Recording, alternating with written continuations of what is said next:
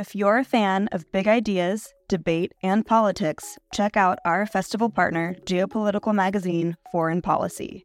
A forum for informed debate about global affairs, Foreign Policy keeps a finger on the pulse of world news and political happenings. Beyond articles that delve behind the headlines via traditional reporting, Foreign Policy has so many other products to offer, ensuring that no matter how you like to engage with eye-opening content, there is a method for you. Check out their free offerings like Foreign Policy Live, their forum for live journalism, newsletters, and podcasts. And with a subscription, unlock in-depth features and quarterly magazines, including their recently dropped spring edition all about India. Fans of IAI will love Foreign Policy for more of the mind-expanding, insightful content that they seek. To explore their content, take advantage of an exclusive discount for IAI fans. Subscribe now using promo code LIGHT24 to save 50% and unlock access to everything Foreign Policy has to offer. Hello and welcome to Philosophy for Our Times, bringing you the world's leading thinkers on today's biggest ideas. From Greece's Gaia to the Hindu Prithvi, many cultures have seen the earth as a divine being. Christianity and Western culture, however, removed God from nature, deriding such outlooks as pagan. The earth was recast as a resource for humans to be conquered, settled on, and tamed. Now it seems the tides may be changing again. Rivers and rainforests are being given legal rights, and some philosophers go further, arguing that the planets and the solar system should do too. Nature, it would seem, is the new God. So might re-embracing Mother Nature be just what we need to prevent environmental catastrophe and self-annihilation? Or is this return to the gods of nature a dangerous step that undermines human goals and values and threatens a return to superstition and fate? This debate was recorded live at our festival How the Light Gets In. If you would like to book a place at the upcoming London edition in September, just use the code OURTIMES for 20% off your tickets. For more information, follow the link in the show notes. I'll now hand you over to our host for this debate, philosopher Hilary Lawson. Welcome to this debate, The Oldest Gods. We've got a great panel to debate this key issue that we currently face. Peter Sjöstedt-Hughes is a revolutionary philosopher of mind who specializes in the thought of Whitehead, Nietzsche, and Spinoza. And he's the author of Pneumonautics and recently delivered a TED Talk on psychedelics and consciousness. Melanie Challenger is an award-winning British writer, researcher, and broadcaster, and works on natural environmental history to discover how humans relate to the living world. Her most recent book is How to Be Animal.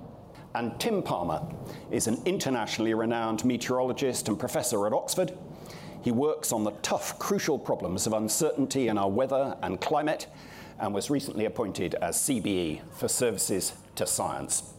So I'm going to give each of our panelists, in the usual way, just 3 minutes to put forward their pitch in response to this key question of whether we should be returning to the gods of nature. And I'm going to start off with Peter. Okay, thank you. Pleasure to be here. So my view is that we do not yet take nature to be God, though we could and perhaps should. So I'm going to promote the view that nature is God. In other words, the view of Spinoza, the philosopher Baruch or Benedict de Spinoza. Spinoza's philosophy, I think today we live in a post-Cartesian, post-Christian world, and I take that partly from Nietzsche. I believe that a lot of the ecological problem, crisis that we have, and the so-called hard problem of consciousness, how we basically explain the relationship between the mind and matter, stem from the same root. And that root is the bifurcation of nature, as Alfred North Whitehead said. Whitehead places the blame, as always, with Descartes. So Descartes, if you don't know, of course, split mind and matter. He was a mathematician, geometrician, and he said that mind was soul's, a completely different substance from matter, and matter was, for him, purely extension or space. And it seems that what has happened is, in our culture, we've endorsed Cartesianism, Descartes' thought here. We've left the soul to religion, we've left matter, firstly as extension to science, And then what happened is, of course, a lot of scientists have then thought, well, we don't need religion, we don't need the soul, let's just work on pure matter as extension. The problem with that, of course, is that we end up with this cul-de-sac, which has a number of names: the explanatory gap, the hard problem of consciousness, and so on and so forth. Basically, the mind-matter mystery. How do you get mind from meat, essentially, regardless of the complexity of that matter, that meat?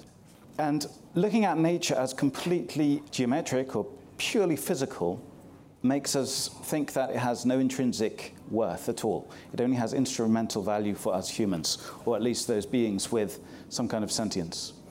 Now, Spinoza, he had, as it were, an antidote to Cartesianism, namely a monism, that mind and matter are one. Not only mind and matter are one, but that the universe as a whole is one, with all its attributes, and Spinoza called that substance, that one substance, as opposed to Descartes' two substances, called it God. God has the attribute of extension, it also has the attribute of thought or mind.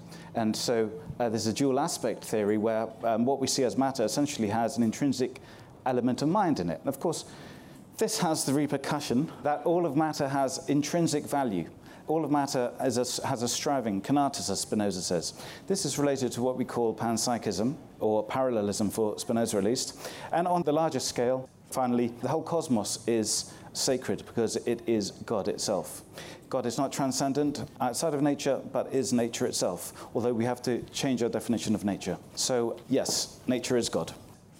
Thank you for that rapid end there, Peter. Melanie. So I'm going to take the moderate, probably, view here, a little bit in between our two panelists. So I'm going to be looking at really why, psychologically, this, what I'm calling the animistic turn, has come about. So firstly, nature is a very contested term. So what do we take nature to mean?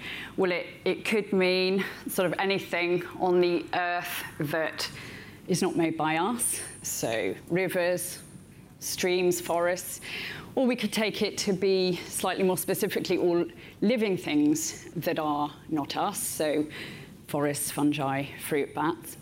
But nature broadly is very confused as a concept across the world. So I like to talk about who nature is rather than what nature is, for starters. But parking that for a minute, we then have the idea of God. So God is some sort of entity, intelligent entity that has a stake in our lives. So if we take those two things to be true, then it certainly is true that there is this animistic turn, this tendency now, particularly in modern civilizations, to resolve what we see as this sort of crisis, this environmental crisis, to push for a paradigm shift in our relationship to the rest of nature by partly looking back at, so we can see this sort of animistic turn in partly looking back to indigenous worldviews, to that old kind of animism and a way of relating to the rest of nature.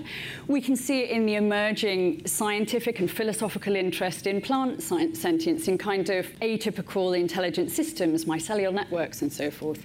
We can see it in the emergence of what Graham Harvey calls the new animism, so this sort of disparate cropping up ways that people are trying to have a spiritual connection with nature.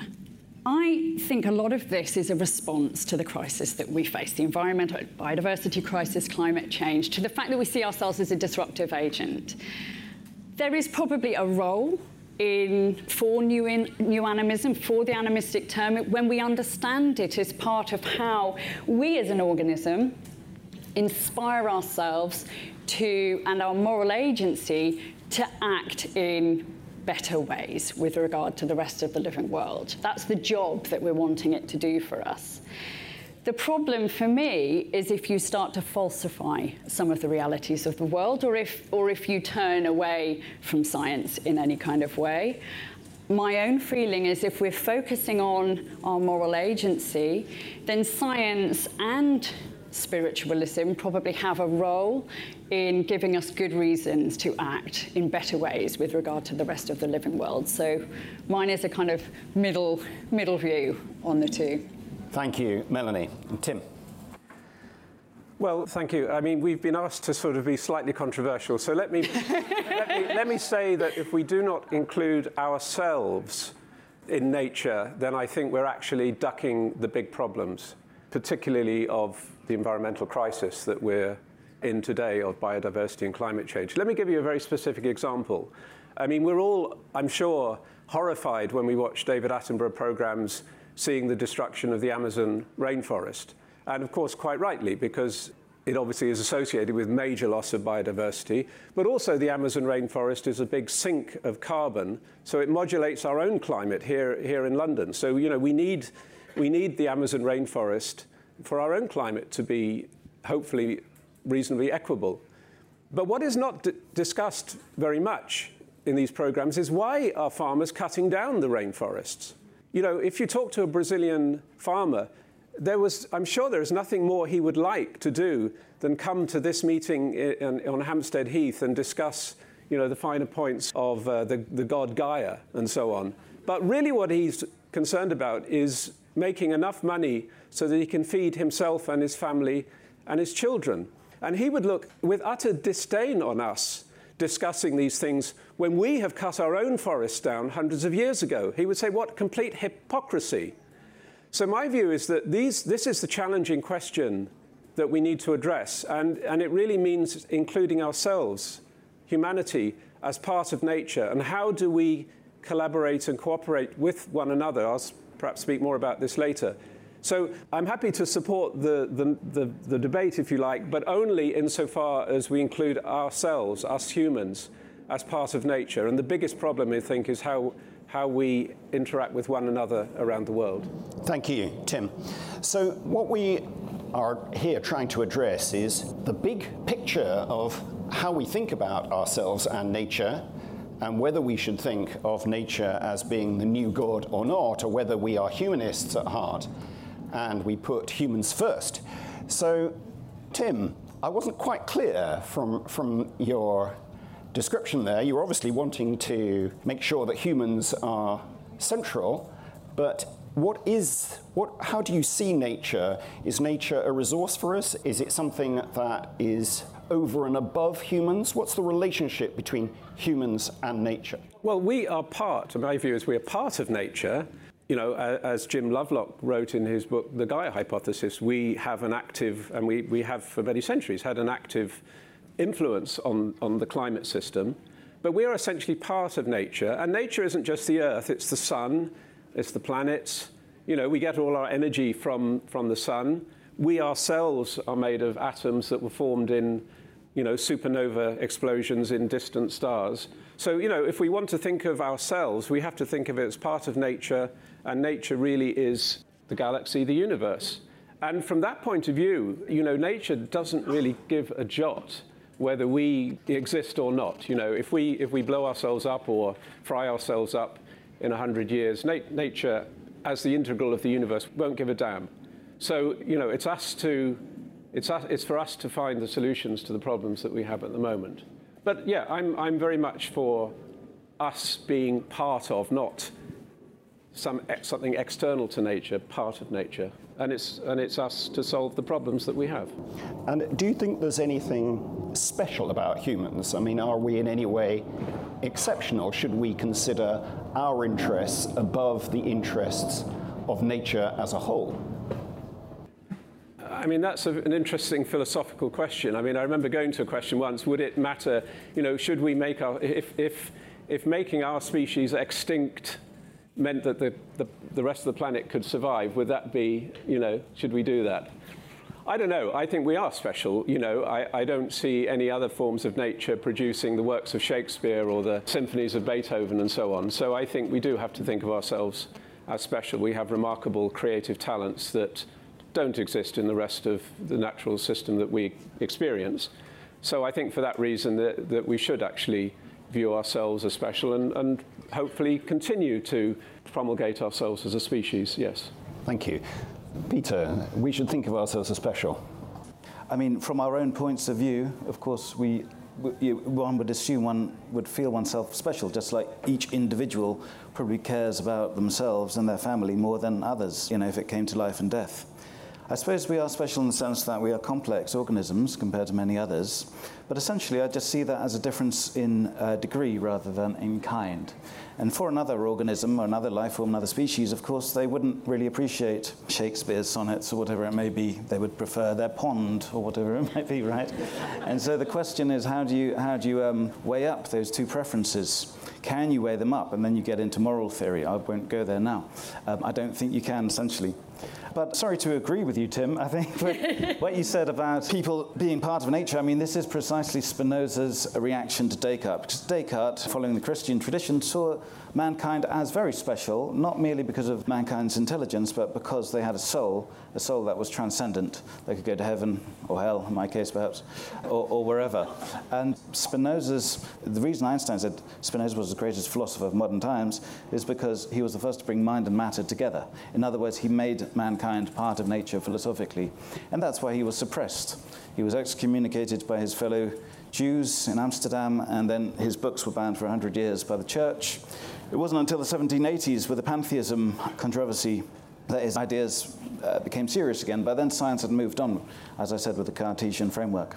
And so we are at this kind of ambiguous cultural level where we think that we are sort of special, but part of nature at the same time. It's a hard balance. But where do you stand on this? Obviously, the Enlightenment tradition has tended to put humans as special in a key way, which is that we can understand the nature of the world. We can find out how it is in some fundamental way and see what's really going on. Are you behind that metaphysical picture of what's going on? Can we understand it? I mean, I'm quite skeptical about the extent of our knowledge, really. Of course, our knowledge seemingly develops, or at least technological level. Can we ever sufficiently understand the universe? I don't think so. I think we can have, we can speculate, for example, with Spinozism. So, no, I must say I do prefer the Romantic tradition over the Enlightenment tradition. I mean, the Enlightenment, of course, following the Greeks, valuing logos above all else, it led in part to industrialization, and from a Marxist point of view, to the exploitation of workers in factories, moving people from the land into the cities, and thus, through industrialization, has led to the ecological crisis, and in more abstract terms, as I said, the hard problem of consciousness. And is that shift from, as it were, a human god to a god of nature relevant to this overall perception of ourselves? I think so. Hans Jonas, who was Heidegger's student, wrote this really good essay in the 70s called Technology and Responsibility. And he said that all ethical theories until now, hitherto, have been anthropocentric. If you think about utilitarianism or deontology or even virtue ethics and so on, they've all concerned mankind. Nature was always taken as a given, that it was not vulnerable. Hans Jonas points out that actually nature is vulnerable, as we are now discovering. This was 50 years ago. And so he says we need to return. In order to change this, we can't simply look at technological fixes, because in a way the scientific technological viewpoint led to this crisis in the first place. Rather, we need to think of nature in terms of sacredness in a secular world, in a post-religious world, which is no easy task, of course. So I think one way of looking at nature as sacred, whilst remaining pro-science, not necessarily pro-enlightenment, is through deep ecology. Arne Næss, who founded deep ecology, he said the basis of deep ecology, in other words, revaluing our relationship to the universe, is primarily through Spinoza. Also Whitehead and Heidegger, he mentions, also perhaps forms of Eastern religion. But I think that we need now not to look at technological fixes, but rather metaphysical approaches to nature to fully get out of this predicament. Okay, thank you. Melanie, so where do you place yourself on this issue of the exceptionalism of humans and whether we see how we should understand that relationship between ourselves and nature and how important we are versus nature?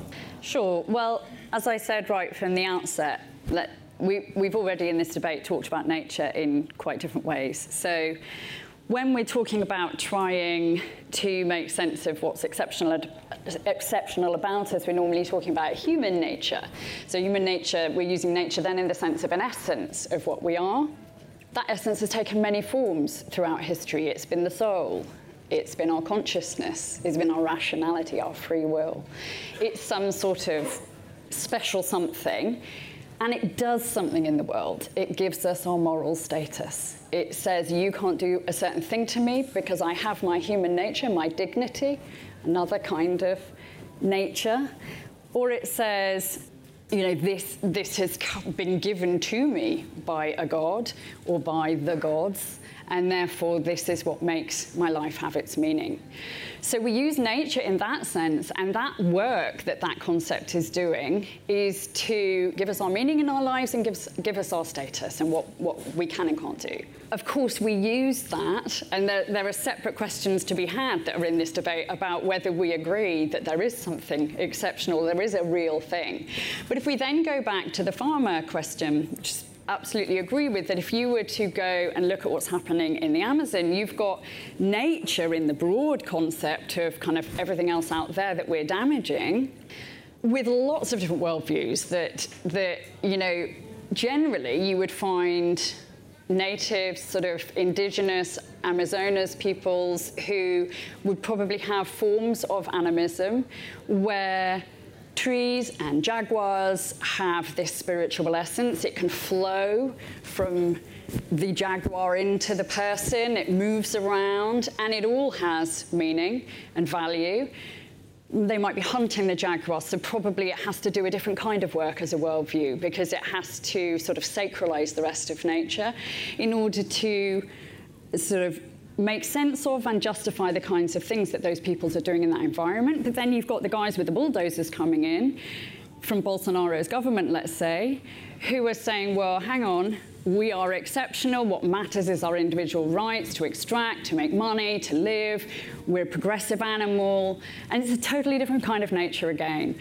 And I think the thing with paying attention to what we're talking about when we talk about nature is that we make sure all the time that we give ourselves the best resources to be thinking critically and to make sense of what we're trying to do with these ideas. Are we trying to make ourselves nicer? Well, then that affiliative stuff, which is the kind of more the sort of panpsychist stuff, that's what it's doing for us. It's trying to make us care. It's trying to switch our biology on to make us have affiliative kinds of feelings, and it does make a difference. It does change our bodies, and it does make us interact with a resource in a different way.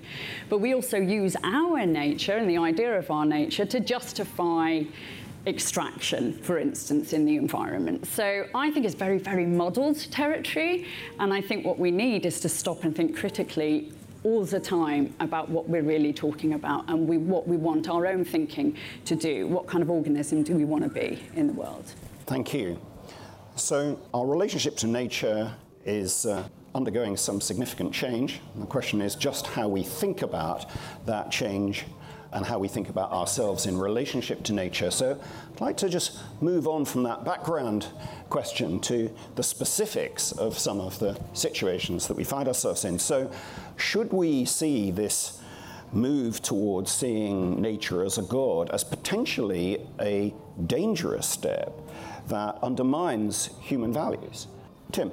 Well, I think there is a potential danger, and I perhaps would even sort of draw on two things that were said just now. You were talking about the Amazon and how the bulldozers came in and sort of destroyed the system, and already that puts a picture in your mind of this sort of man-made technology destroying the natural system. And I think Peter also said, you know, we're not going to solve our problems by technological fixes. And I certainly agree we're not going to solve them by technological fixes alone. But science and technology, I mean, the danger with, you know, Peter, you were talking about how Einstein was rejected by his Jewish religious people and of course, Galileo and so on. So there's always this tension between religion and theology and science and technology. It doesn't have to be in tension, but historically it's always been. I think we cannot ignore science and technology in facing the current, particularly environmental problems. Let me just give you, I mean, it's terribly practical, but let me give you an example, because there's a colleague of mine, Peter Edwards at the University of Oxford. He's working on an ability to take waste plastic, bombard it with microwave energy, and basically rip the chemical bonds apart and create hydrogen and sort of pure carbon. Okay, so now what could you do with this? Well, hydrogen, I'm sure people are aware, is a potential energy vector, energy source, if you like, for replacing gas and oil and petrol and so on. So one proposal that we've made is that you could actually make steel. I think, you've heard in the news about the coking coal plant in the Lake District, which is there to make steel, coking coal to make steel. Well, okay, we can do this with waste plastic if we use this technology. We have the hydrogen to heat the iron ore. We then add the carbon from the plastic into the iron ore to make steel. So suddenly we've got a green way of making steel. This is technology solving one of, steel is what we need to make buildings. There are many examples of this.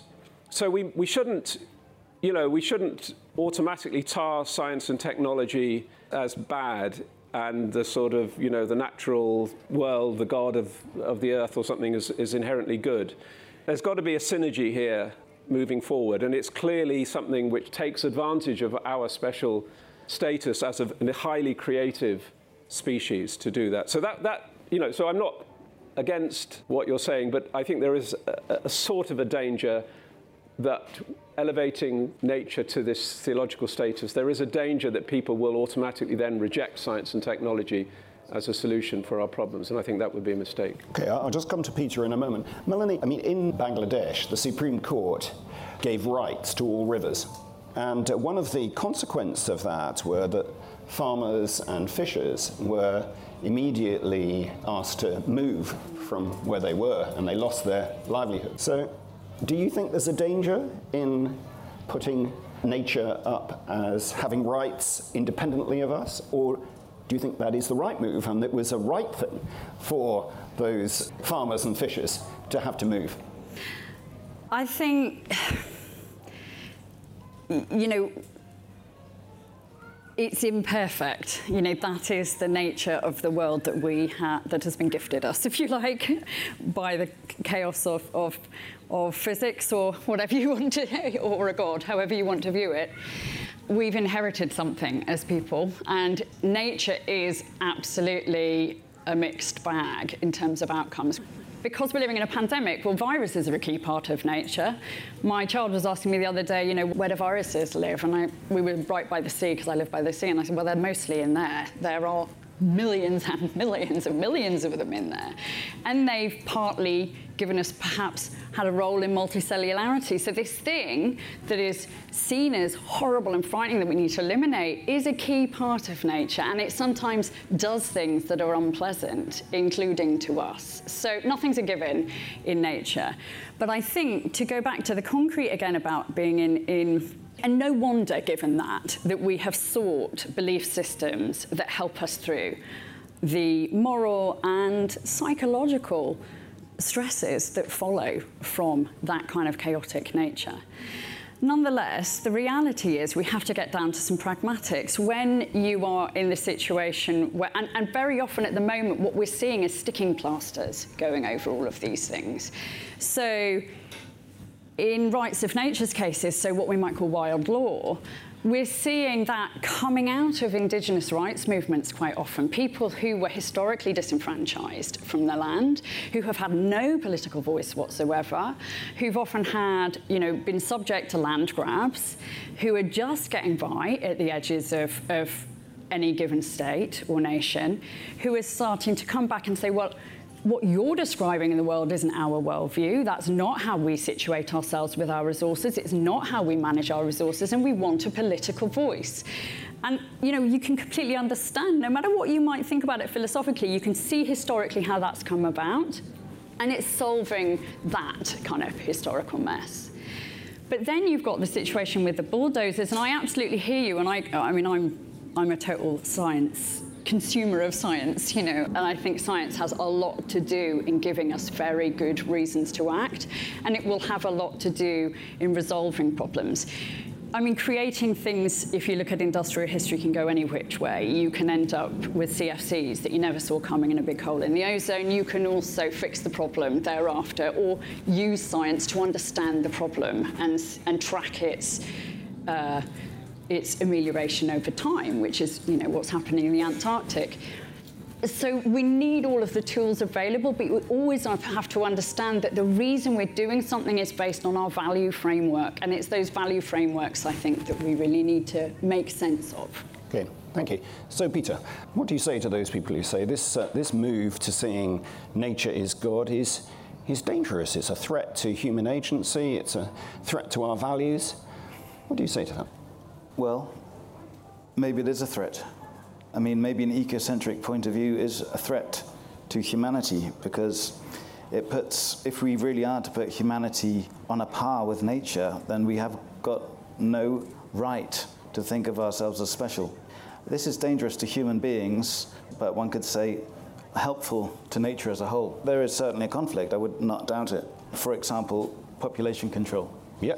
So you'd say, yeah, it's dangerous to human beings, but it's the right thing to do. Well, no. I'd say it depends on, it really comes down to theory of morality, does it not? So do you value an anthropocentric morality, essentially, where values are placed on top as of the most value, or do you take an ecocentric morality?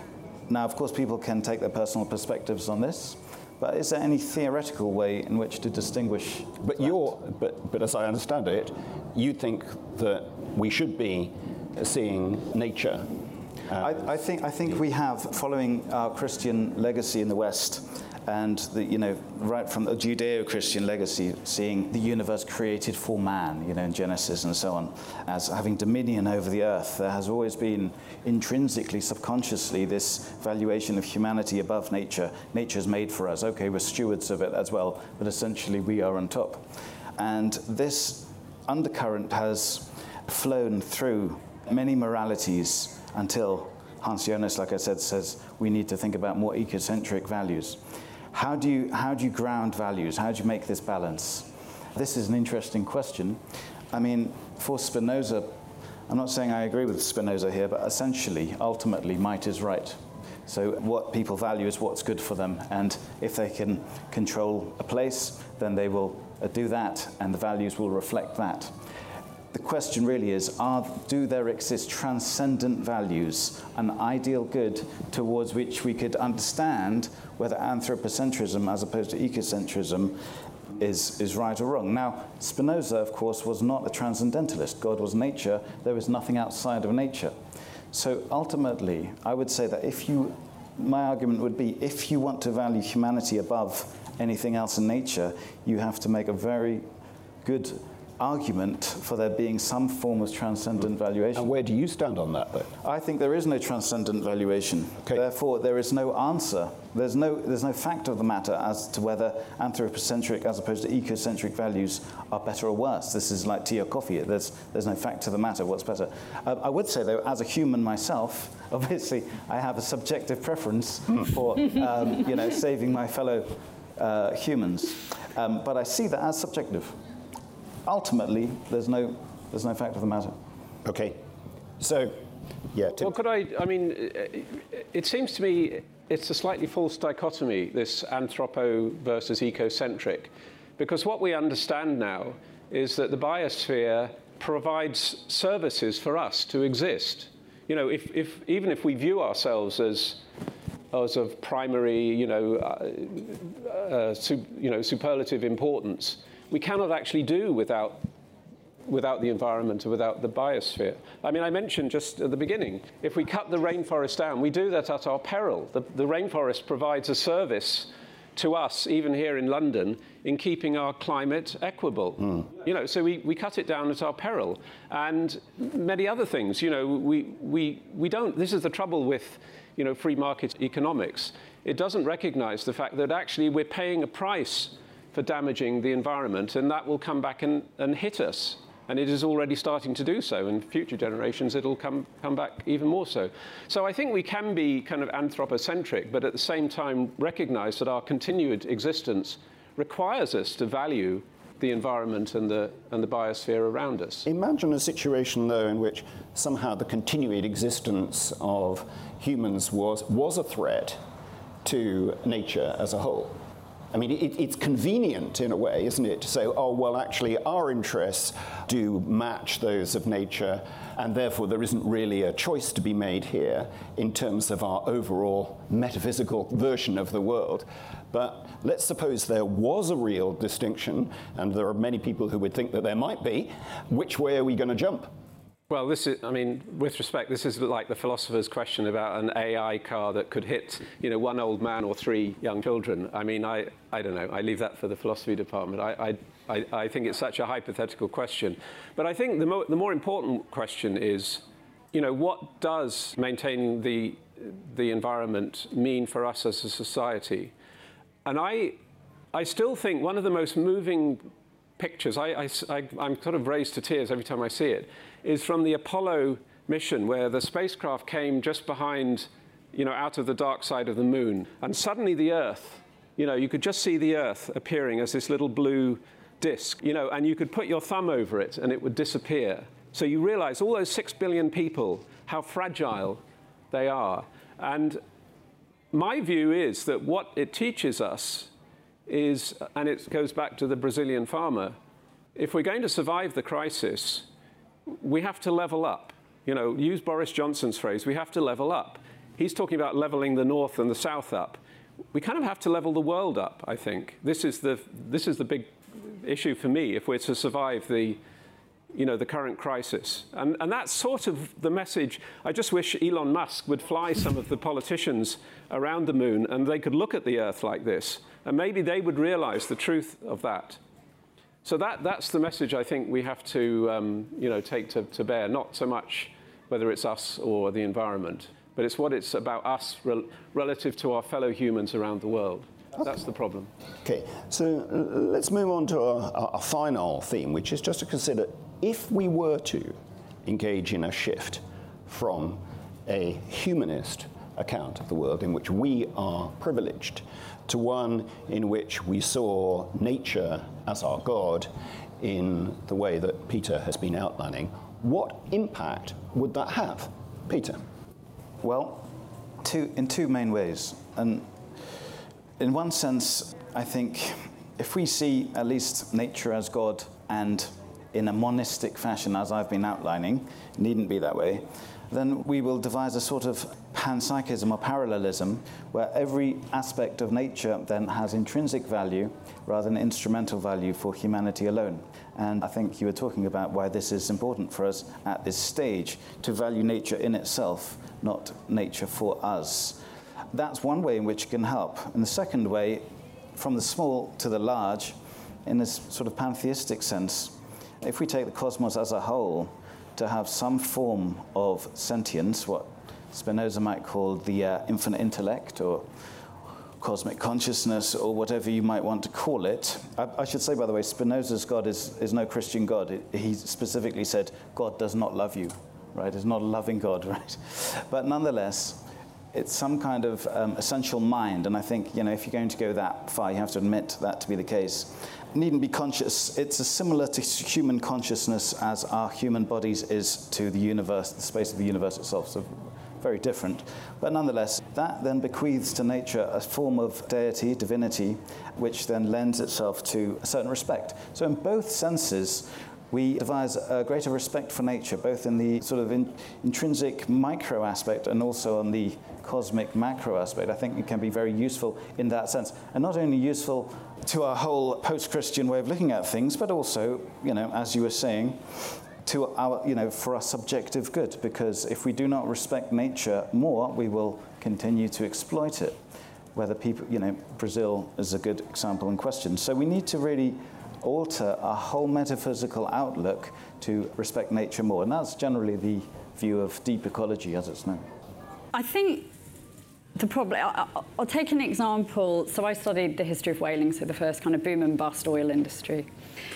Now, what happened with whaling was, you ended up with incredible natural knowledge, actually. So it sort of came out of deep natural knowledge of the people who were actually doing the work, knowing how to exploit the seas, the weathers, and the organisms, the whales that they were extracting the oil from. And so they had a very close relationship with their resources and all kinds of different ideas about it. But But the reality is, with us as an organism, it's in our nature, for instance, both our, whatever we take our nature to mean, but how we as a species behave in our ecosystems. And this can be as true of very small societies as it can be for very large societies. It's just that the tools of impact get bigger and more aggressive. But we will tend to expand to fit, and we will tend to exploit. And, we drove whales in the Southern Ocean to near extinction. And even though we knew we were doing it, our social, our economic systems facilitated it, and in the end, it was more capital to be gained from exploiting the resource to extinction and earning capital on it. So should we use these new spiritual ways of seeing nature as God to stop that? I understand and sympathise with why we might want to use spiritual ideas about nature to try to do that heavy lifting for us. But I'm afraid I'm going to take the pragmatic path, which is that in each case, we're going to need a different bit from the philosophical toolkit to do work. So when you're talking about a human interacting with a non-human animal, it's a different kind of way you're going to have to think about that ethical dilemma to how you might think about our relationship to a big resource or a new build in the environment. I'm afraid just a one-size-one-fit-all narrative isn't going to do that work. We're going to have to think critically and very carefully in each discrete situation, and we need a little bit from philosophy and a little bit from a lot of philosophy to understand what we're doing in those situations, and we'll need science as well. I'm going to say something which probably you wouldn't anticipate.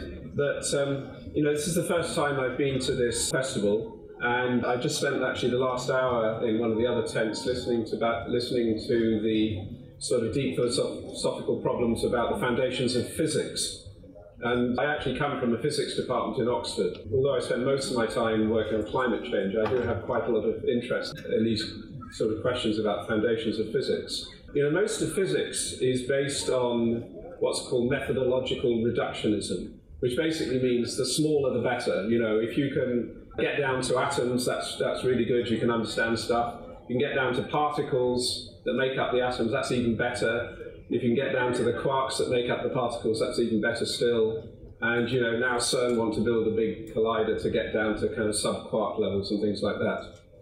And I personally think that physics, fundamental physics, is in a mess because of this very philosophy. If we actually embraced the kind of Spinozian philosophy, that actually the fundamental laws of physics may actually be framed at the very largest levels, at the levels of the universe and the structure of the universe, we might actually make some progress on these deep questions. I could talk at length about this, but there isn't time. So, although I'm not sure I can answer your question, I think we're a liberal society, so people can have different views. But I think there are important questions for the advancement of fundamental science, actually, about how we view nature and the world around us and the bigger universe. Is it just a consequence of all these little particles jiggling around and doing their thing? Are we emergent from that?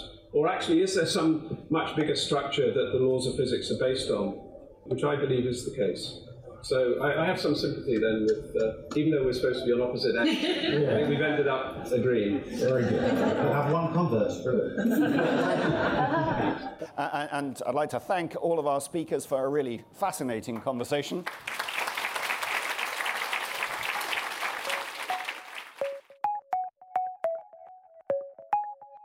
Thanks for listening to this week's episode of Philosophy for Our Times.